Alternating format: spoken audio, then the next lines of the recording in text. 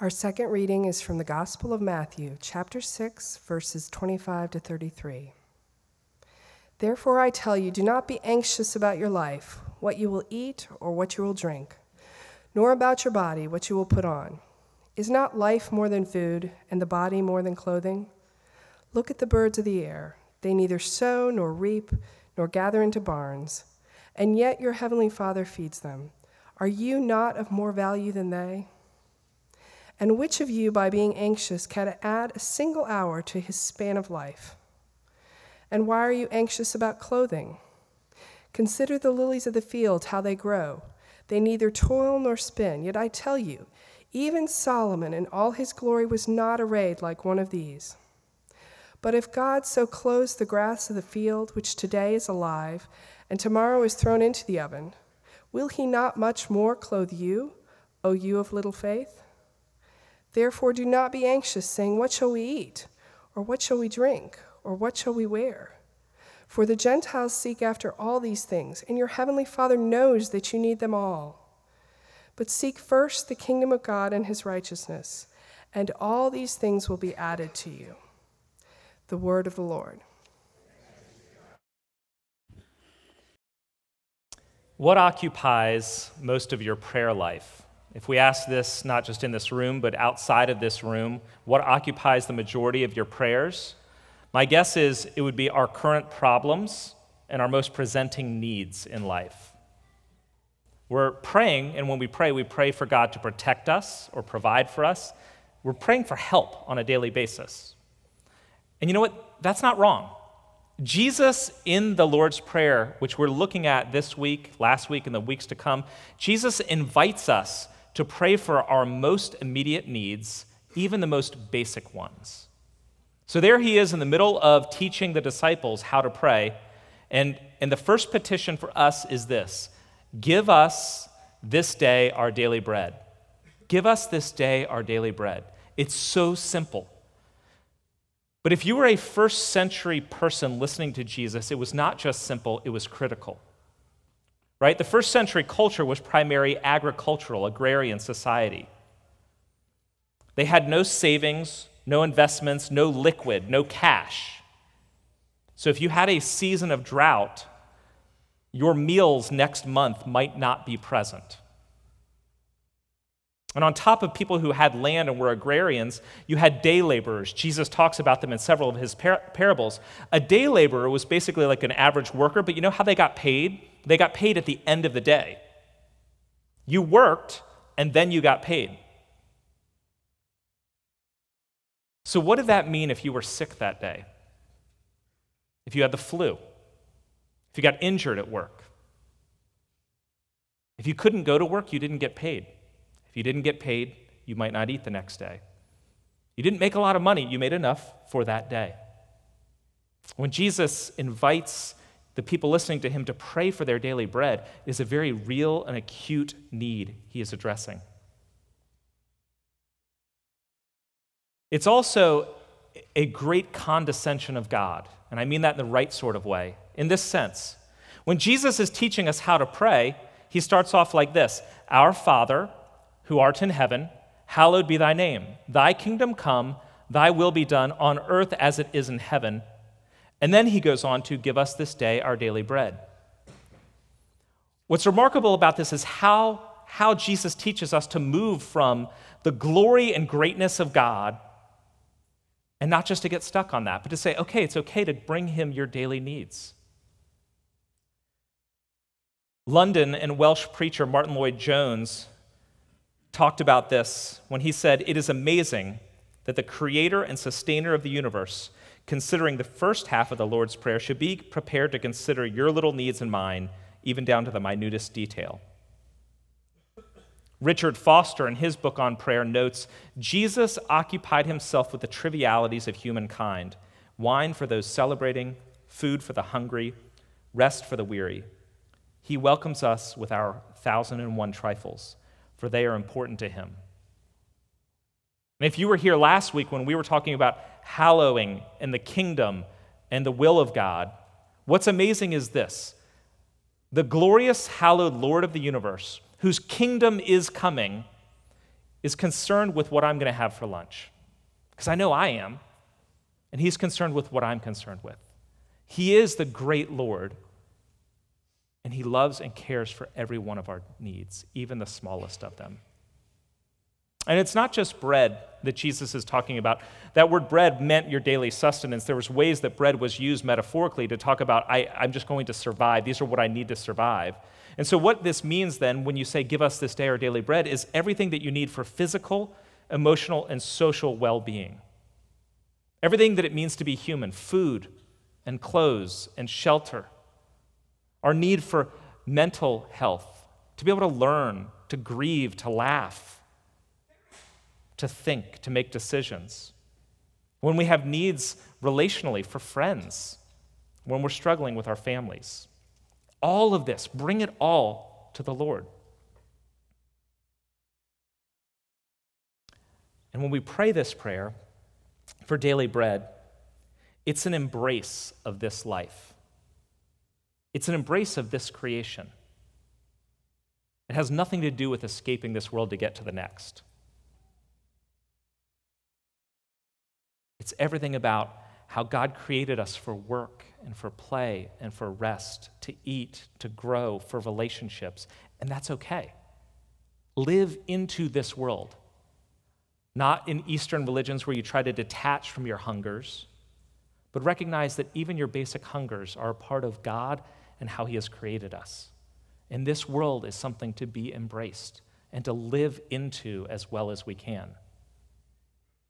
Give us this daily bread as an affirmation of our humanity and calls us to live into it and bring every one of our needs to God. But as I was reflecting on this very section in the Lord's Prayer, something came to my mind that a couple of other commentators picked up as well, which is, okay, but what about those who pray this and it's not answered? What about the very, very poor? Where is God with their bread?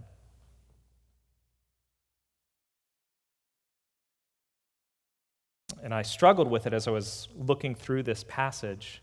And just a couple of things to note on that. First, praying, give us this day our daily bread, and not actually getting daily bread if you're starving, does not mean a lack of faith. Now, that may seem silly, but it's not. It needs to be stated.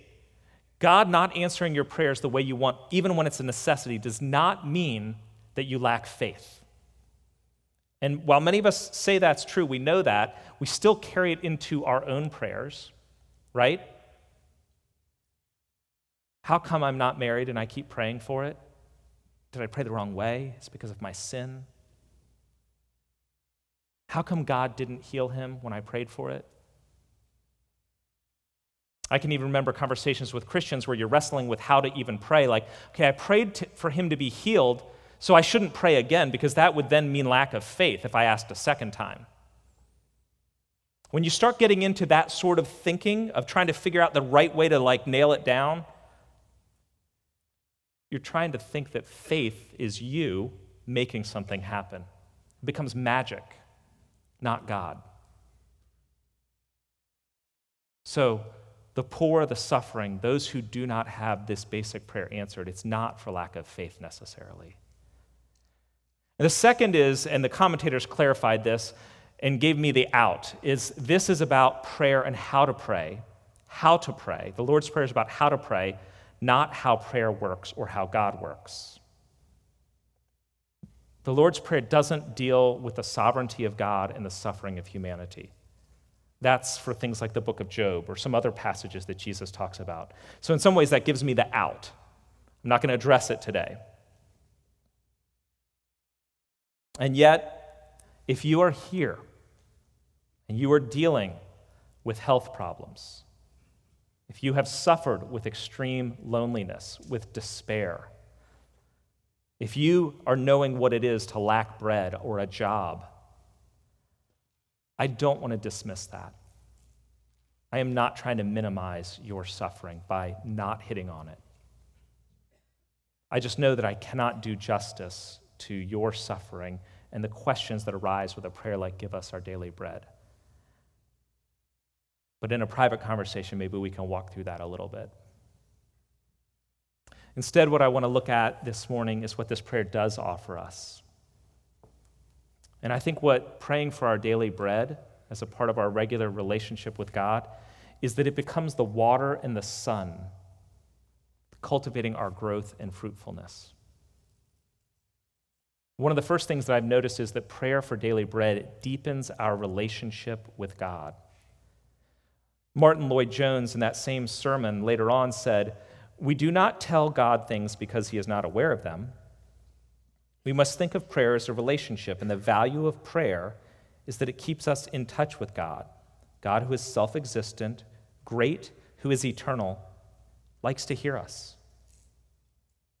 Now, you think about this in any relationship that you're in, a friendship, a marriage, kids. There's a constant back and forth, sharing your needs, expressing them, asking for help. And you take it for granted how this cultivates your relationship. But as an example, if one of my kids says, "Hey, can you fill up my water bottle? My ride's about to be here," I know what that means. He's going to practice. He needs a water bottle. He's on his way. So I now know that he is of age to play sports. I know a little bit about that he's heading off to practice, probably which sport he's playing. And it's just a simple, "Hey, can you get me a water bottle?" Oh, he needs to go to practice. Now, I say that just to think, I take that for granted in daily life, but he's asking, I'm grabbing the water bottle, and in that interaction, it's actually that small little next thread of weaving our friendship, our relationship together, because I know something about him.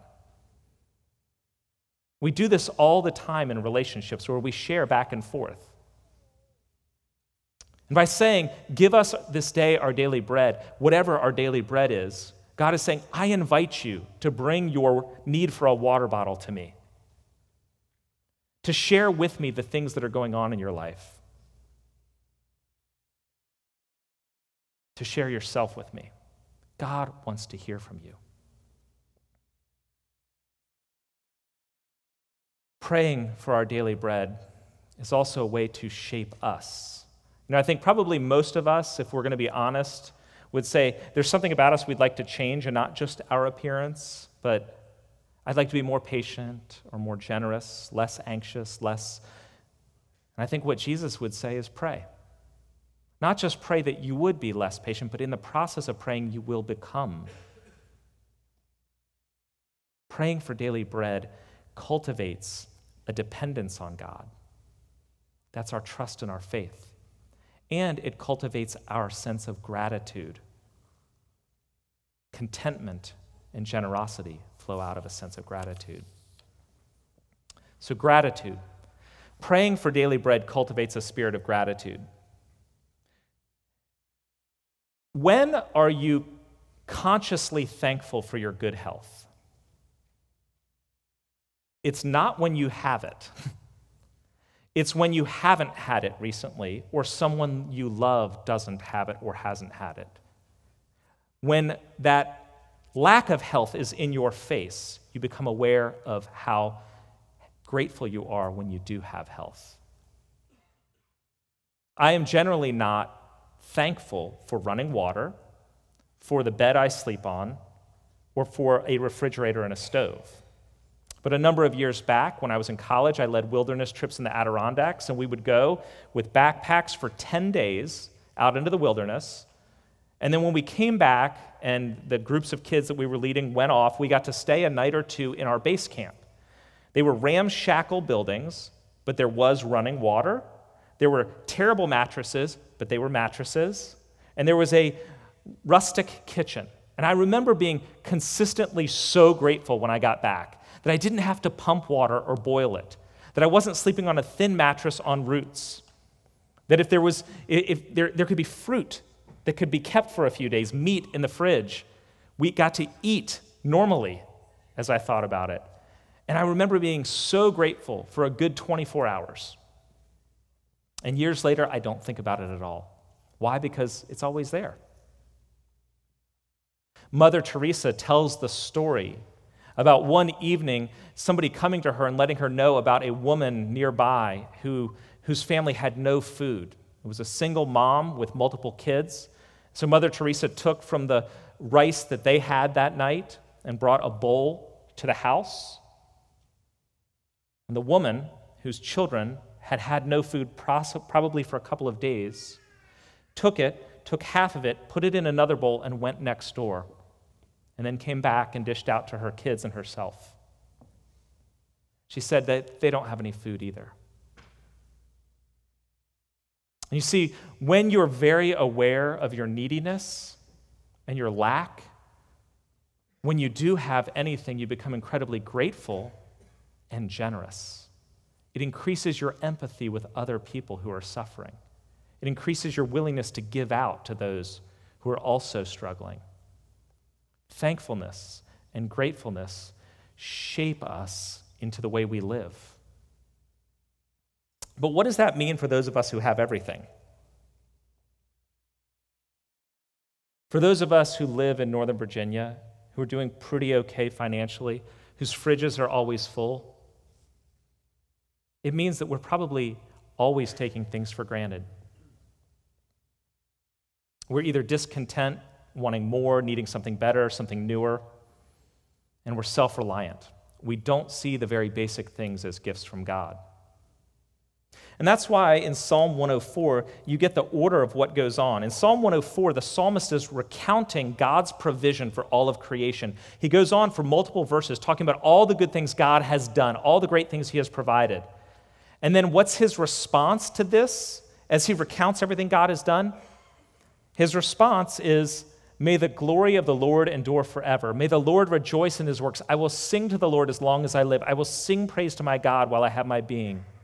May my meditation be pleasing to him, for I rejoice in the Lord. Bless the Lord, O my soul. Praise the Lord." See, when you take time to recount what God has done, which is what he did in the previous 30 verses, you end up responding in praise, in thanks, in blessing God's name, in lifting up his name, in meditating on him, in recognizing your need and dependence on him. It creates a grateful and joyful spirit. Praying for our daily bread causes reflection on God's provision, which then results in thanks and praise to him. And when you actually have gratitude to God, a continual gratitude to God, it not only increases your love for God, your affection and experience of him,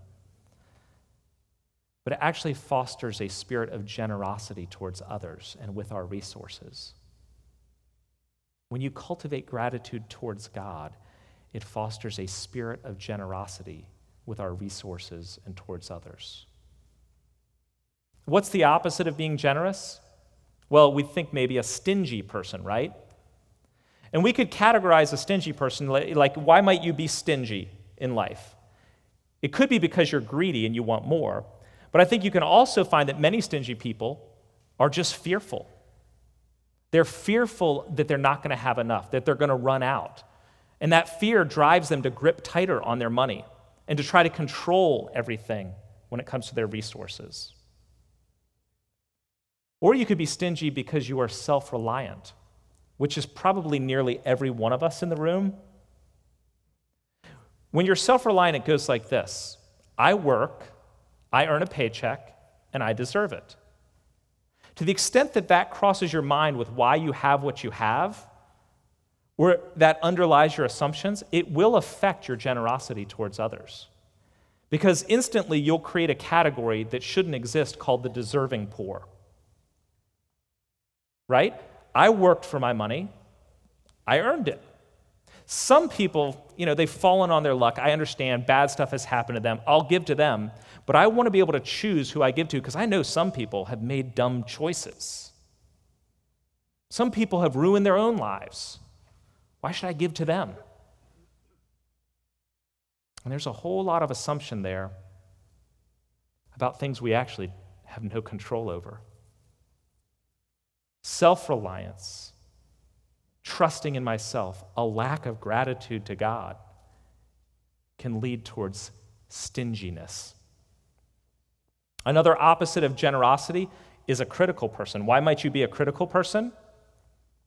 My take is this: most people who are very critical in nature have ungrateful and lack of thanksgiving spirits already.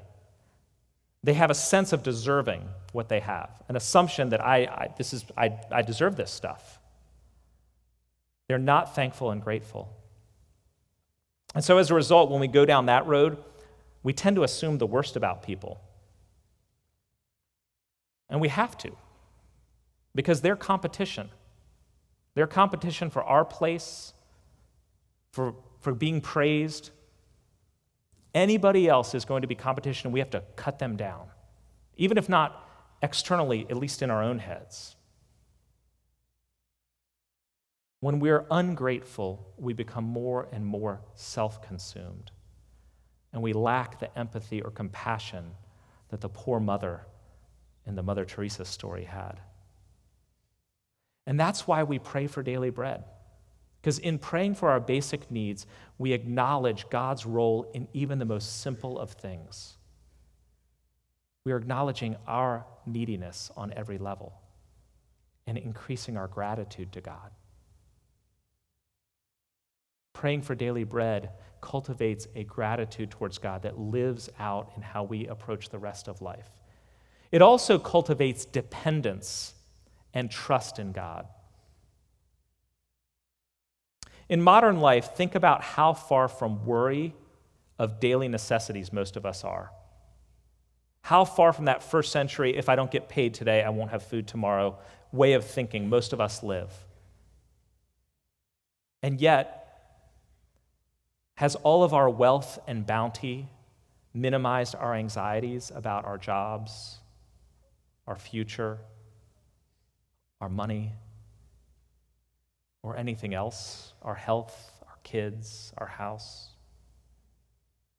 And as we walk through that process of worrying, it has an impact on our spiritual life and all aspects of life. When you're in a process of worrying and anxiety, it affects intimacy with the Lord, assurance of God's love for you. It affects your relationships with others. Everything suffers. Worry robs us of joy, of peace, of hope, the very things God promises to give us. And anxiety and fear also isolates us. When we are filled with worry, we feel like no one gets it. No one else is going to understand me. And what's often at the root of worry? It's our independent and self-reliant nature. Again, think about it. In spite of all that we seem to be able to control in daily life, right? Everything that you seem to be able to control in daily life. What did I do? What did you do to be born in the 21st century and not in the Middle Ages when the Black Plague struck? What did I do to be born in America and not South Sudan? I contributed a lot to that one. What did I do to have my family as my parents, my family of origin? What did I do to get these great genetics? I mean, so many things are out of our control, and yet we live as if we've got it all under control. It's all us.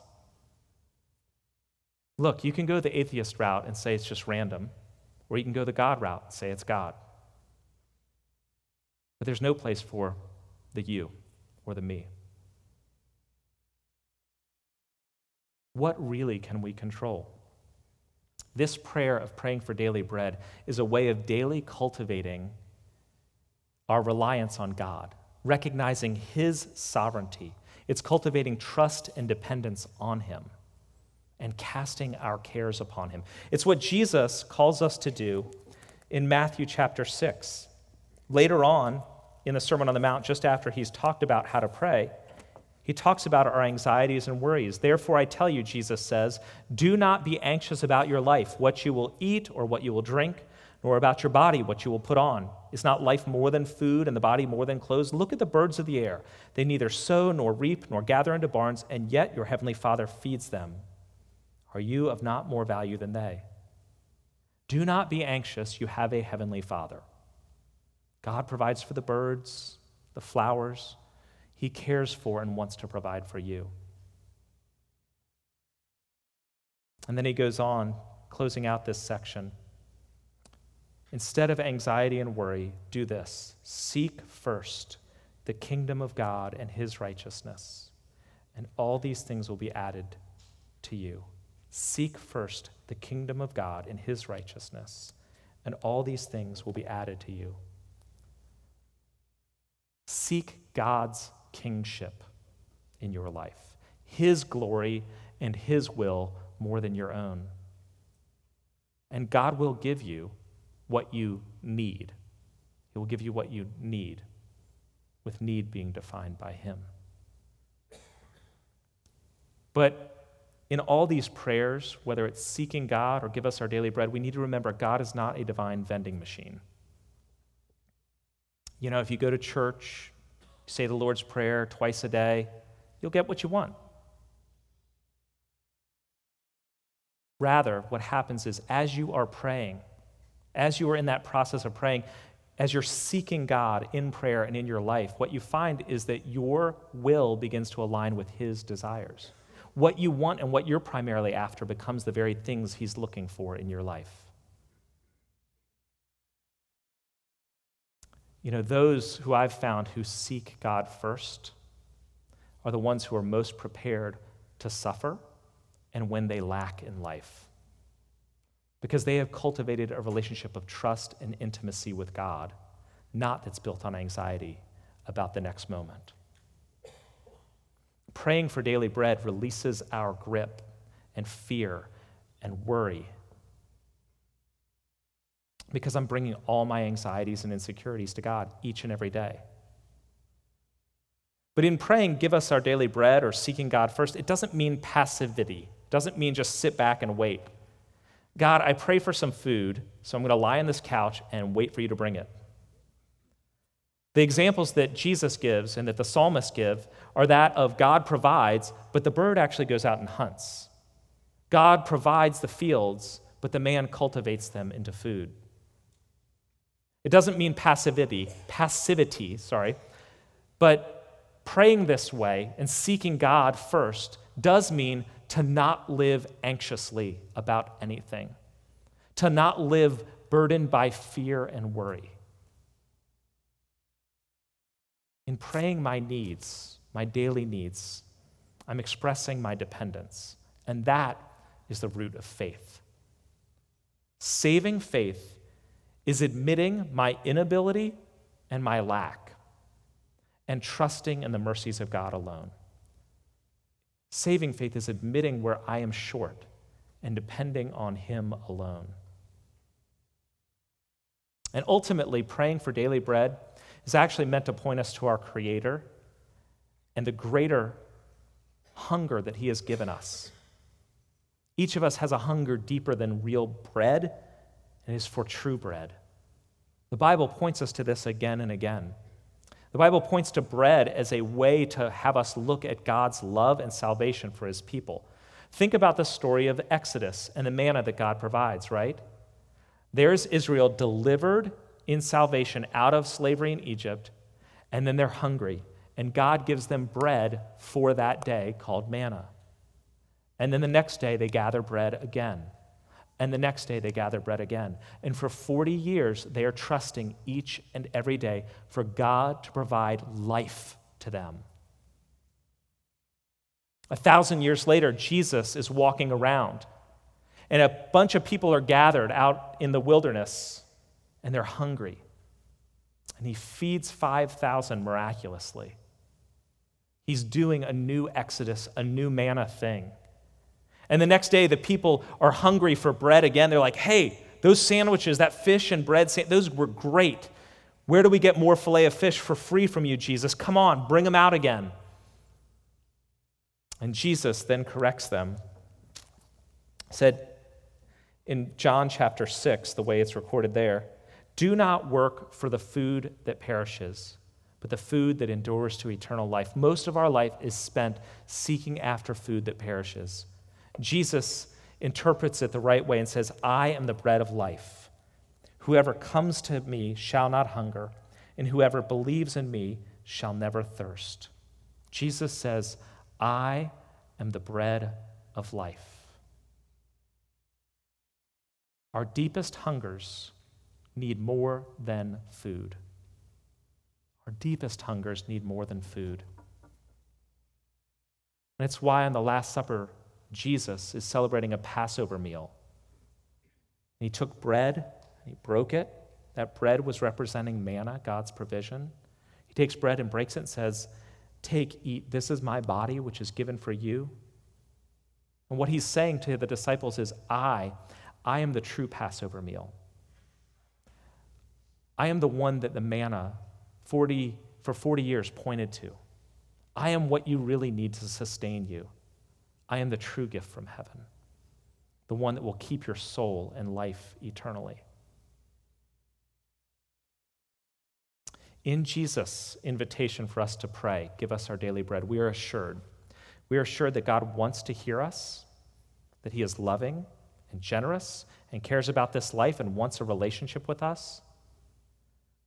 We get the idea that God actually does care and wants to give us food if we are hungry, friends for the lonely, hope for the despairing. But as we read through this prayer, we also need to see that it's pointing to Jesus, to what God really wants to give us, to feed us with the only bread that truly gives life, Jesus, his Son. Let's pray. Our Father, who art in heaven, hallowed be your name. Your kingdom come, your will be done on earth as in heaven. And give each of us this day our daily bread.